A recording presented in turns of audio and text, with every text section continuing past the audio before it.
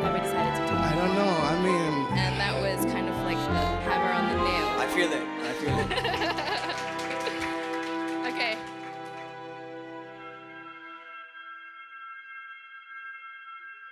Abdullah Al-Mawali here. Lately, my social media feed has been filled with catastrophic news from around the world, and I'm sure I'm not the only one. I'm sure the rest of you are experiencing the same. But one that stuck out to me, and it's mainly due to its proximity to where I live in Oman, is what's happening in Yemen. So I decided to look for someone in Yemen to have a conversation with, to try to understand a little clearer about what's going on. I keep hearing and seeing Yemen is facing one of the world's worst humanitarian crises. What do you think of that statement? I think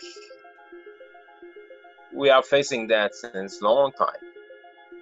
They're just using it now, but we are facing it since long time. This is Ammar Darwish. Ammar lives in Aden in Yemen and is a doctor, a general practitioner. Graduated in 2013 and practiced medicine for almost 2 years until the war started. Then I became part of one of the international NGOs until November 2019. Just maybe a few months before COVID-19 started. And I had to return back a little bit to medicine, even when I wasn't comfortable with that. Why were you not comfortable with that? Because when I joined the Faculty of Medicine, I thought about medicine is something different than I'm seeing now. After I graduated, I was jumping from hospital to hospital because I wasn't comfortable with their system. It's become like more as a business than it is as healthcare. Yemen has been in conflict since 2014, and there's a lot of politics involved, which we're not going to get into in this video. I mainly asked Ammar questions about the current state of the country through his own personal experiences as a doctor and just as a human being living through all of this. The situation that is in Yemen, unfortunately, has been bad before the coronavirus hit for several reasons which we're not going to get into. But can you just describe to me what life in Yemen, and particularly in Aden, was like before any news of coronavirus came in? What was life like there? The chance of you died or got killed is higher than any other place in the world. For food security, it's very bad in Aden, and not just in Aden, in whole Yemen. I'm afraid, the conflict made it worse. But if you asked anyone, people are really have a lot of trust in their beliefs and in God, and so it's very difficult. Prices are really insane.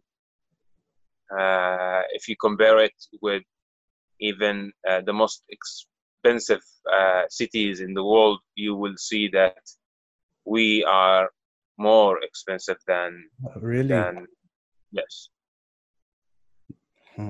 And in regards to the health system before coronavirus, as I was my little brother had an accident in 2018, and during the accident I was telling my brother, and I was keep telling anyone now, and I was keep telling my brothers too before that, don't get severely sick in Yemen, because you will die. You will not get a room, you will not get a bed, you will not get any care. It's very difficult to find a place that you trust that will give you the proper care. There is no any monitors to the health service. It's for the health system, it's very bad. The situation in the health system is very deteriorating. Before coronavirus, it was like deteriorating very fast. Maybe even the conflict have not much impact on the health system because it was already deteriorating. But the conflict make it faster, I think, in deteriorating. During our conversation, the electricity suddenly cut off with Ammar. If you can just wait for 1 minute. Yes. Does that happen often? Yeah, it's we have like 3 hour on and 4 hour off regularly. So now it's khalas, it cut off for the next 4 hours? Yes, but I will turn the generator. I have a generator. Wow. Just give me 1 minute. Don't worry about it. Take your time.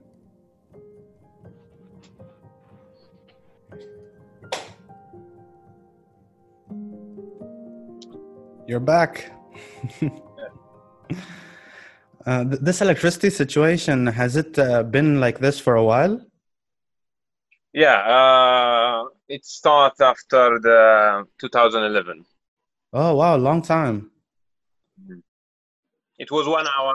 It was 1 hour per every 12 hours. Then it increased to 2, then 3, then 4. We then went back to our conversation. I asked him about when he first started noticing COVID cases appear where he lives. There were some cases already in my neighborhood and everywhere, but I wasn't accepting that this is coronavirus because Yemen is isolated. How the virus will enter when there is no one can bring it like the virus should be transmitted from person to a person, but we don't have any access to other countries and our airports and borders are illegally closed. So how we have the virus? And at the beginning, when I was seeing some people, some patients, symptoms are more as a flu-like symptoms, like it's flu. Maybe there is a little bit of differences, but I was acting with it as it is a flu. But then when I saw that it is jumping from one to another very fast and people got sick in a very rapid manner. So I thought, yeah, this is not possibly not an H1N1 or a flu type virus. This could be corona. And that was in the 12th or the 11th of Ramadan, as I remember. I was still in some doubts. I thought, yeah, is it corona? Is it not? It could be corona, but who knows? We can't be sure to say this is a corona patient. You have to identify the virus, and to identify the virus, you have to do the polymerase chain reaction test, the PCR test. And this is something, it's not available.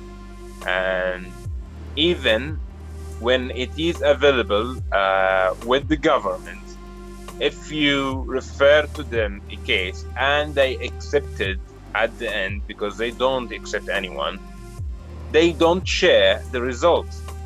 So there is no transparency. Only God knows. It was scary because everyone is getting sick. In every house there is someone sick, and it was scary because you see people that you know, and because they are in their middle age and they have maybe some of the chronic diseases that they are living with it since long time, but they can't cope with that. I remember many of my friends were sick. I remember many. I remember. I really don't want to remember that period, because Ramadan was like a happy month. All people come together. Markets are full. Streets are full with people praying. Mosques are full. People praying, or people were talking, sitting together, but the last Ramadan was very scary. Everyone was wishing that this month should go. It's looked like it's cursed Ramadan. It's very difficult to recall the memory, but it was very difficult memories.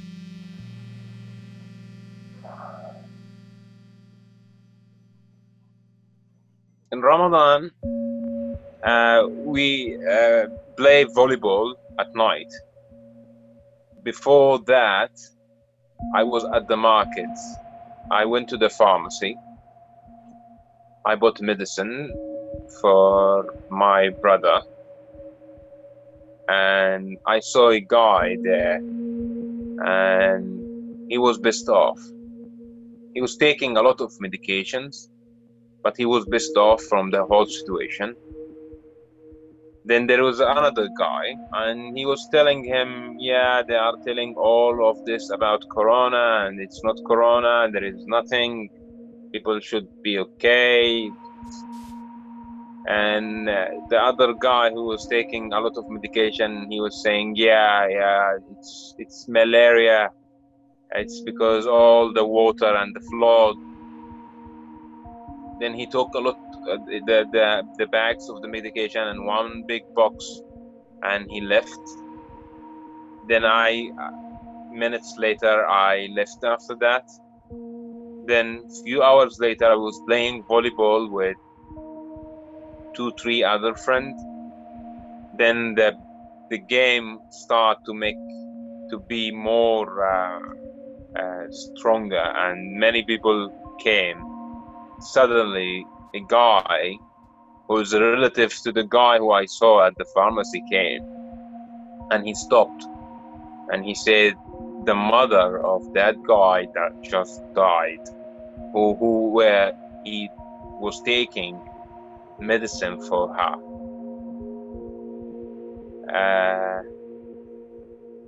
I can see that people were trying to forget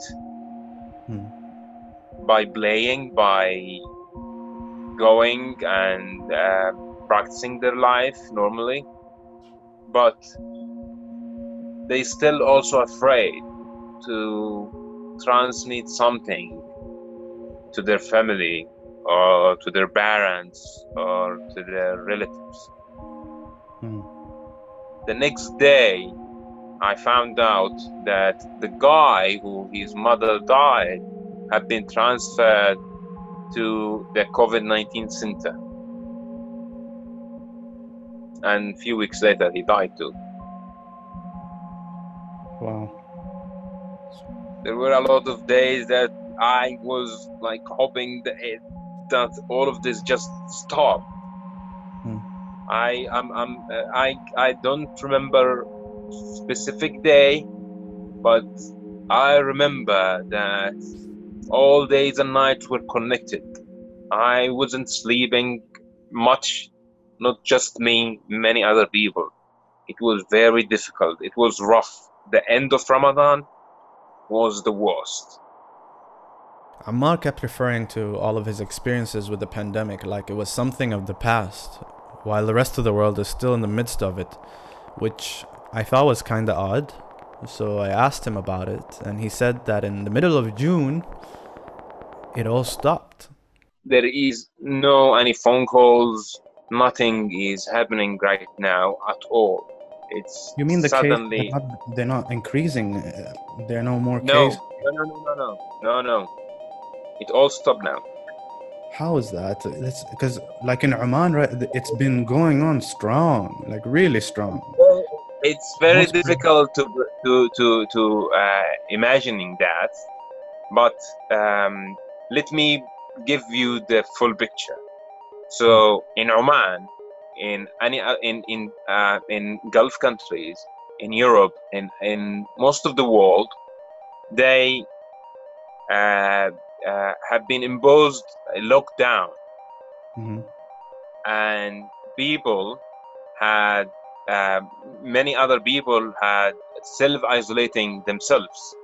In many countries, the food just come to their houses even, so they have no interaction with other people. Here in Yemen, that didn't happen at all. All people were going around and going to the mosque together, praying Eid, praying in Ramadan. There was no any lockdown have been imposed by the government, and only maybe you can say 5% of the people had made their own self-isolation, because some of them are like more educated, we can say. But the rest of the people, they were mixing together, and the virus hit strong, and many people died, many people survived, but it attacked everyone. Like, So you're saying that I the don't, majority of your population right now has coronavirus, and that's why the cases have stopped going up, Yes. because majority of Yes. people had like, it.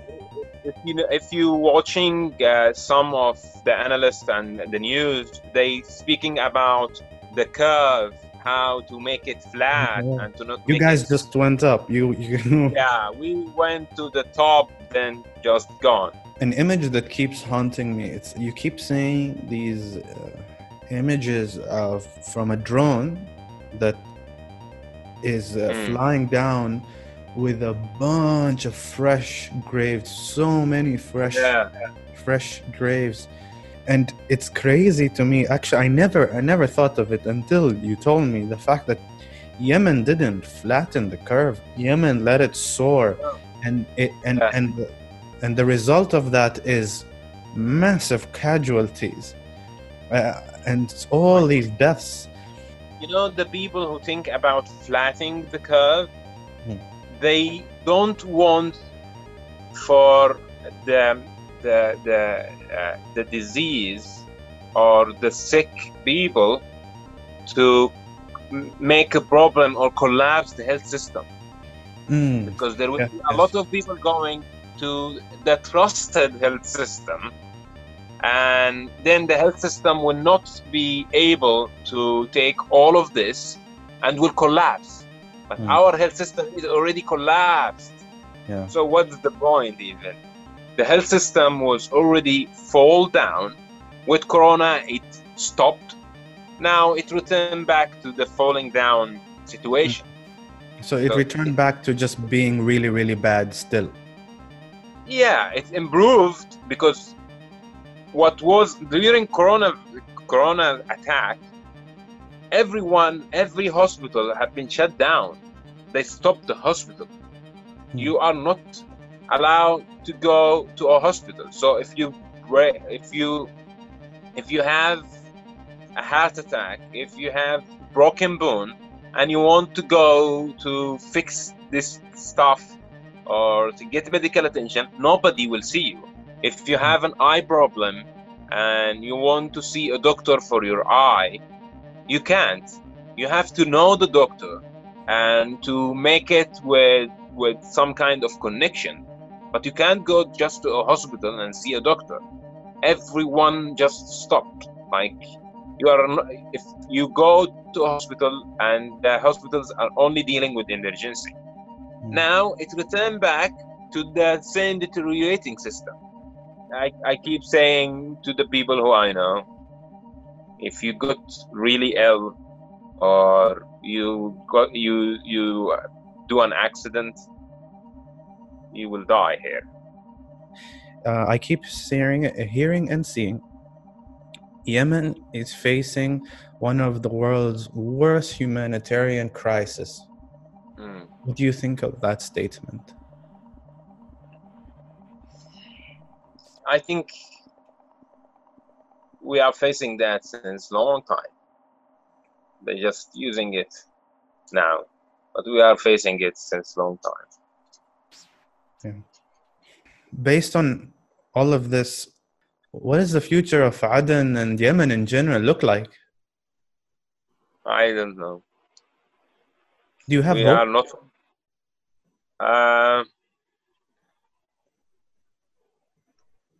I should have hope because I'm a believer, but I can't see it.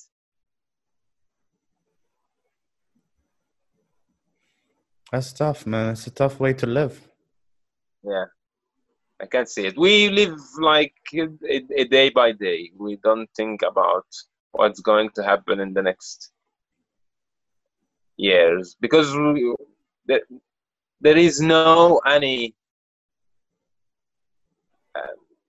I don't know how to say it in English because I don't see a basis of hope even from a distance. There is nothing. Like very complicated conflicts and very difficult situation, very deteriorated system in everywhere, not just health. The whole infrastructure is deteriorated. And yeah, the education level is very low, so it's very difficult. I don't know how it will be resolved because it's very difficult.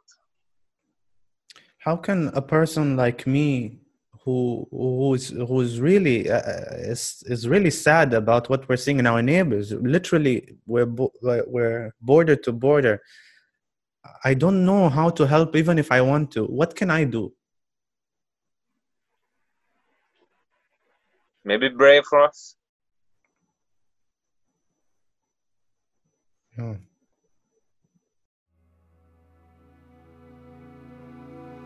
Imagine living in a world where you have absolutely no hope for your country's future, for the future of yourself, or your family. I can't even imagine being in such a situation. And I asked Ammar several times to recommend a non-profit charity organization that are helping in Yemen, but he kept saying that he has a general distrust of these organizations based on some of his past experiences, so he hesitates to recommend any particular one. And I can totally understand that. However, I don't want to leave things here. I don't want to leave things in a place that feels so hopeless. It feels hopeless based on this. I refuse to believe that there is nothing we can do to possibly change the situation there. Maybe what he's saying is true, but I feel like we should at least try.